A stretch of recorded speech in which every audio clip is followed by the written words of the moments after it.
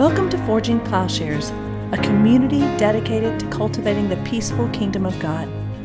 We hope this part of our ongoing conversation stimulates your mind and challenges your heart about what it means to be a follower of Jesus. Please stay tuned at the end of the podcast for a short message about our ministry. Reading from Matthew 12:22 to 32. Then a demon-possessed man who was blind and mute was brought to Jesus, and he healed him, so that the mute man spoke and saw. All the crowds were amazed and were saying, "This man cannot be the son of David, can he?" But when the Pharisees heard this, they said, "This man casts out demons only by Beelzebul, the ruler of the demons." And knowing their thoughts, Jesus said to them, "Any kingdom divided against itself is laid waste, and any city or house divided against itself will not stand. If Satan casts out Satan, he is divided against himself. How then will his kingdom stand? If I, by Beelzebul, cast out demons, by whom do your sons cast them out? For this reason they will be your judges. But if I cast out demons by the Spirit of God, then the kingdom of God has come upon you. Or how can anyone enter the strong man's house and carry off his property unless he first binds the strong man? And then he will plunder his house. He who is not with me is against me, and he who does not gather with me scatters. Therefore I say to you, any sin and blasphemy shall be forgiven people, but blasphemy against the Spirit shall not be forgiven. Whoever speaks a word against the Son of Man, it shall be forgiven him. But whoever speaks against the Holy Spirit, it shall not be forgiven him, either in this age or in the age to come. And so Jesus is inaugurating the kingdom of God. Maybe we could say he's binding the strong man, binding Satan. Jesus is ushering in his kingdom by overcoming the evil powers of the kingdoms arrayed against him. And this is demonstrated in the opposition by the Pharisees. The demonization of Jesus by the Pharisees, of course, that ultimately results in his crucifixion, a death which, in fact, will defeat their kingdom and their purposes. Jesus' death, which is combined with his teaching, it exposes their blind hatred. And I believe this is one of the key passages that does that. They're taking good for evil. They say Jesus is satanic, of the devil. And they take evil, their own divisiveness and violence, they take for good. He exposes the murderous scapegoating mechanism, which is the true heart of their kingdom and of their religion. So they have confused God and the devil, such that they would destroy God incarnate, God in the flesh, in order to save their nation, in order to save their religion, in order to save themselves. This is their salvation system that results in the death of Jesus. Killing God incarnate to save the nation, Israel in this instance, that is always the satanic strategy. That is the law of the universe which Christ exposes. The kingdoms of this world are kingdoms divided, and this division sustains their meaning and existence.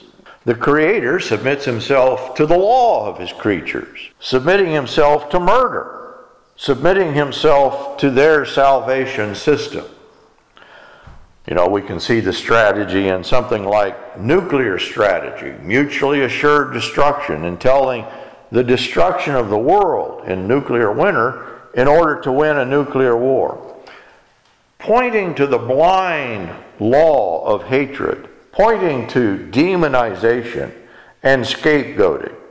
This is always at work in the kingdoms of this world. This is always at work in war.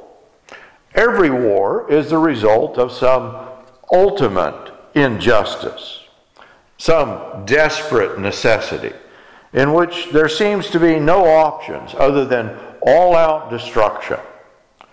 After all, the enemy has the power to destroy the nation. They have nuclear plans, maybe, weapons of mass destruction. And we know the devil himself is on their side. And so the demonized, like Jesus, is beyond the pale. We can't negotiate, and forgiveness, of course, is unimaginable. And so the positing of Satan, the demonized other, is the Satan, which makes forgiveness or empathy or balance impossible. In the eyes of the Pharisees, Jesus is an evil enemy, devoid of good, and they're going to destroy him or attempt to destroy him. His movement must be destroyed. He is the devil, they say. He is like Hitler, Osama bin Laden, Stalin, Mussolini, Putin, or the equivalent of every demonized devil who must be obliterated. However, the charge against Jesus, that itself in Jesus' explanation, that's not blasphemy yet. That's not blasphemy against the Holy Spirit. Because the age of the Spirit is ushered in by the Messiah. That's what he's doing in these verses.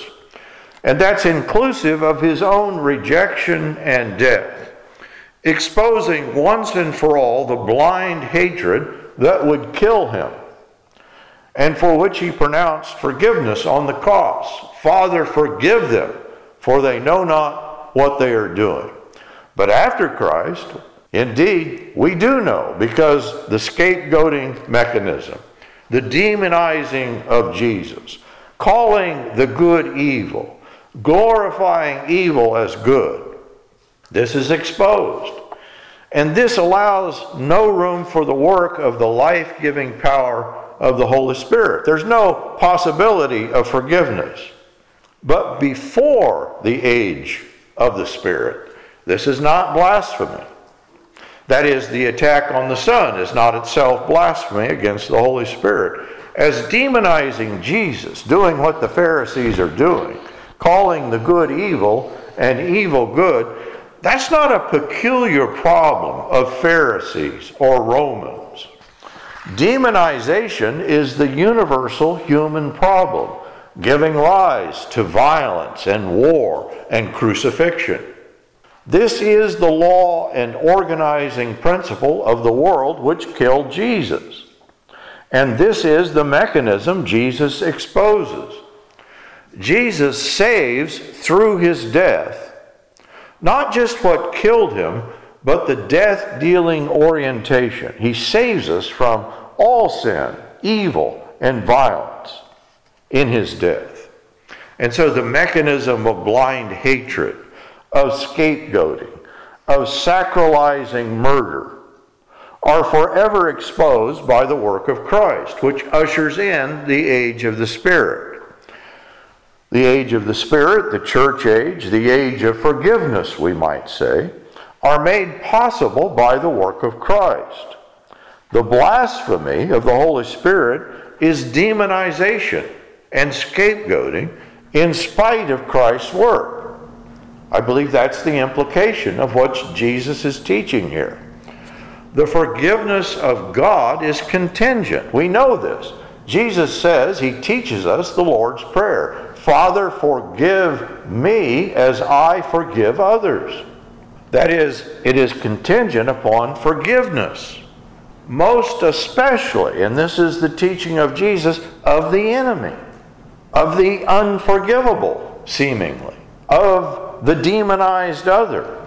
The demonization of the enemy in the age of the Spirit is, I believe, the unforgivable sin, as it cancels the possibility of forgiveness. The unforgivable sin, in other words, is projecting the impossibility of forgiveness upon the demonized other. And in church history, the demonization of Jesus is soon reversed, so that the very motive that killed Jesus is turned on the Jews in the Crusades. You know, the contagion of violence that killed Jesus, maybe this is the ultimate rejection of the gospel, in that this is taken up in the name of Jesus against the Jews, against the Muslims later on. Could it be that among the first to commit the blasphemy against the Holy Spirit were those Christians who trampled on the cross of Christ by demonizing and murdering Jews in the name of Jesus? Isn't this the blasphemy against the Holy Spirit? Rather than obeying the gospel command, forgive others, forgive your enemies. Instead of doing that, doing what is demonstrated, what is instituted by Christ, Christians in their anti-Semitism canceled the very heart of the gospel. And so do we when we follow this example. That is, in the book of Hebrews, these would be those who go on sinning willfully. The writer of Hebrews states that it is one thing to set aside the law of Moses in Hebrews 10:28, but how much severe punishment do you think he will deserve who has trampled underfoot the Son of God and has regarded as unclean the blood of the covenant by which he was sanctified, and has insulted the Spirit of grace? That is, here is a verse very similar to Jesus' teaching. Here is something on the order of blasphemy of the Holy Spirit. The next verse indicates, "Vengeance is mine, I will repay, says the Lord." The unwillingness to suffer, the seeking of vengeance, not allowing for God's vengeance, the demonization of the other, all in the name of Jesus, this tramples upon the cross. It tramples upon the Spirit of grace that it provides. Now, this is kind of frightening at a personal level, because we all know how easy it is to demonize the enemy. But it is also frightening at a corporate level, as the contagion of demonization sweeps over people, and it almost seems like there's no resisting it. The gospel is the singular point of resistance, the singular place where we should be able to stand back from the hysteria, from the propaganda of scapegoating, and recognize that all-out violence, the very violence which killed the Savior, is the blasphemy from which he would save us. This is the problem, or the impossibility, of Christian nationalism. It's that nations work according to the logic of the scapegoat, while Christianity is the exposure of the scapegoating mechanism. The nation state depends upon demonization, while Christianity is premised upon its defeat. The lie of demonization, apart from the exposure of Christ, it just never seems to sink in. The projection of evil necessary for war is the lie which is maybe only incrementally exposed apart from Christ. And maybe the obvious examples in the United States. Just look at our history of wars in Vietnam, Panama, Iraq, Libya, Syria, and now Ukraine. They're all built upon a hollow demonization. Evil must be destroyed, no matter the cost. Or at least this is the narrative which justifies yet one more war. We have to protect human rights, establish international order. And of course, there is no end to the human rights, the violations of human rights, and the chaos that's required to protect them. That is, the justifications are lies. But it seems like we can always only see this in retrospect. Germany had no nuclear weapon. The Japanese were set to surrender before Hiroshima and Nagasaki. The communist domino effect was a hoax. There were no weapons of mass destruction in Iraq. Noriega was an American puppet. The Vietnam War was largely fought to save American face, etc., etc., etc. The past justifications now stand exposed, and the lying prognoses of easy victory are set aside as lies that now once again another demon arises, and the hoax is forgotten, and pure evil is projected on the next enemy. As Christians, we should be immune from this sort of demonization. The American journalist Chris Hedges says the U.S. public has been conned once again into pouring billions into another endless war. They lied about Afghanistan. They lied about Iraq. And they are lying about Ukraine. That is, the pattern of lying is one we recognize in the demonization of Jesus. And yes, the Russian invasion of Ukraine was a war crime. But have we forgotten it was provoked by threat of NATO expansion? Could it be that the war in Ukraine, as Mitch McConnell has said, is actually a proxy war? He says, first, equipping our friends on the front lines to defend themselves is a far cheaper way, in both dollars and American lives, to degrade Russia's ability to threaten the United States. He's saying it's a proxy war. It enriches the weapons manufacturers. It weakens the Russian military. It isolates Russia from Europe. As one expert argues, the war will only be solved through negotiations. We all know that. And the longer these negotiations are delayed, the more Ukrainians will suffer and die. In the Clint Eastwood movie, Unforgiven, maybe the one classic movie of Clint Eastwood, the old gunslinger is familiar with demonization. He's quit the job. He's now a farmer. And yet his wife has died and he's run out of money and he needs to raise funds.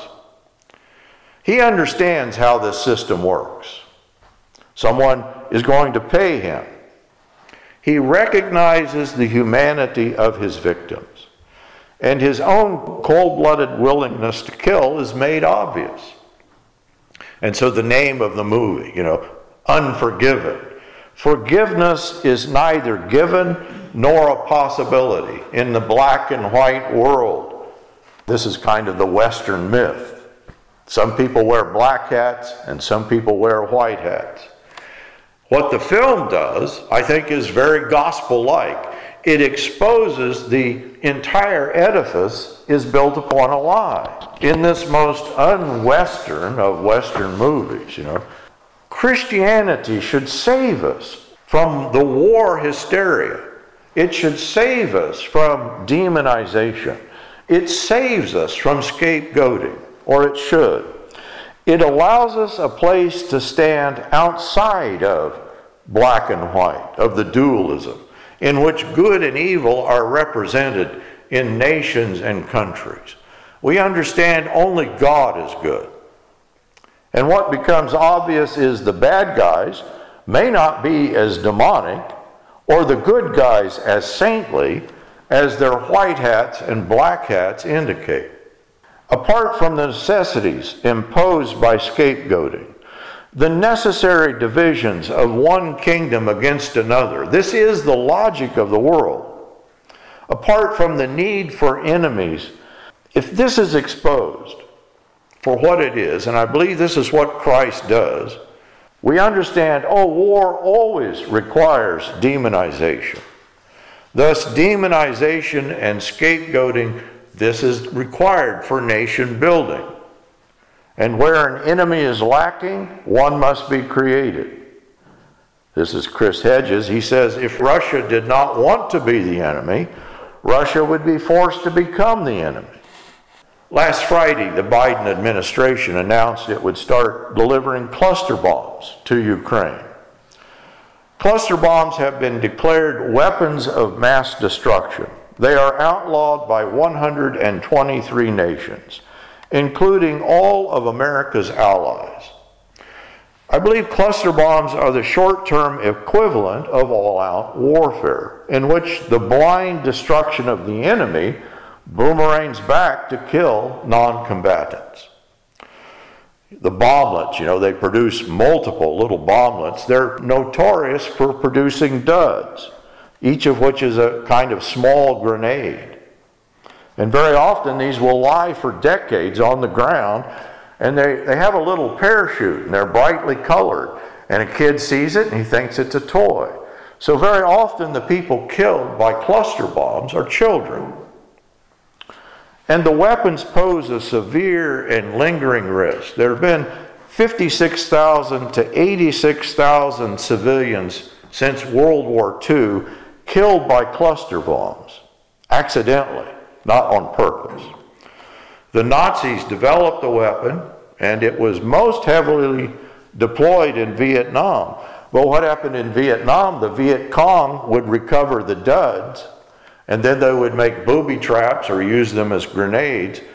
And there are estimates that early in the war, 75 to 90% of American casualties were the Viet Cong using cluster bombs to kill American soldiers. One might suspect that it is the cabal at the center of the military-industrial complex that keeps the U.S. engaged in these endless conflicts. As Chris Hedges has described, the pimps of war who orchestrate these military fiascos, they migrate from one administration to another. And that may indeed be true, that these Dr. Strangeloves, that they're plotting continual war. And maybe potentially and inevitably, the ultimate war that will end civilization will be ignited. But I think what we see in the gospel is actually something even more sinister. I presume there is a diabolical force at work, a force so powerful as to be the guiding logic, organizing human civilization and its end. The grand tragedy is that this force, uncovered and defeated by Christ, is thought to service the good. Cluster bombs, weapons of mass destruction, ultimately nuclear weapons. Maybe they have to be called for so as to defeat the enemy. It may be that only through final war and world destruction that the battle can be won. This is the lie being posed. It's the same lie that is always posed. Apart from the gospel, the lie of scapegoating, demonization, violence, and war are the only alternative. The necessity of violence is only countered in Christ, who has defeated and exposed the lie from the father of lies. To confuse this lie with the good or with the kingdom of God, this must be the blasphemy against the Holy Spirit. As Christians, we recognize there is only one who is good. There is only one kingdom of God, and it is not divided by demonization and violence, and neither are the citizens of this kingdom. Forging Plowshares is a community dedicated to cultivating the peaceful kingdom by providing in-depth, transformative biblical and theological education and discipleship. If you have found this podcast valuable, please remember to share on social media. If you have questions about what you've heard, or if you'd like to learn more about how you can get involved with Forging Plowshares or even support this ministry financially, please visit our website, forgingplowshares.org.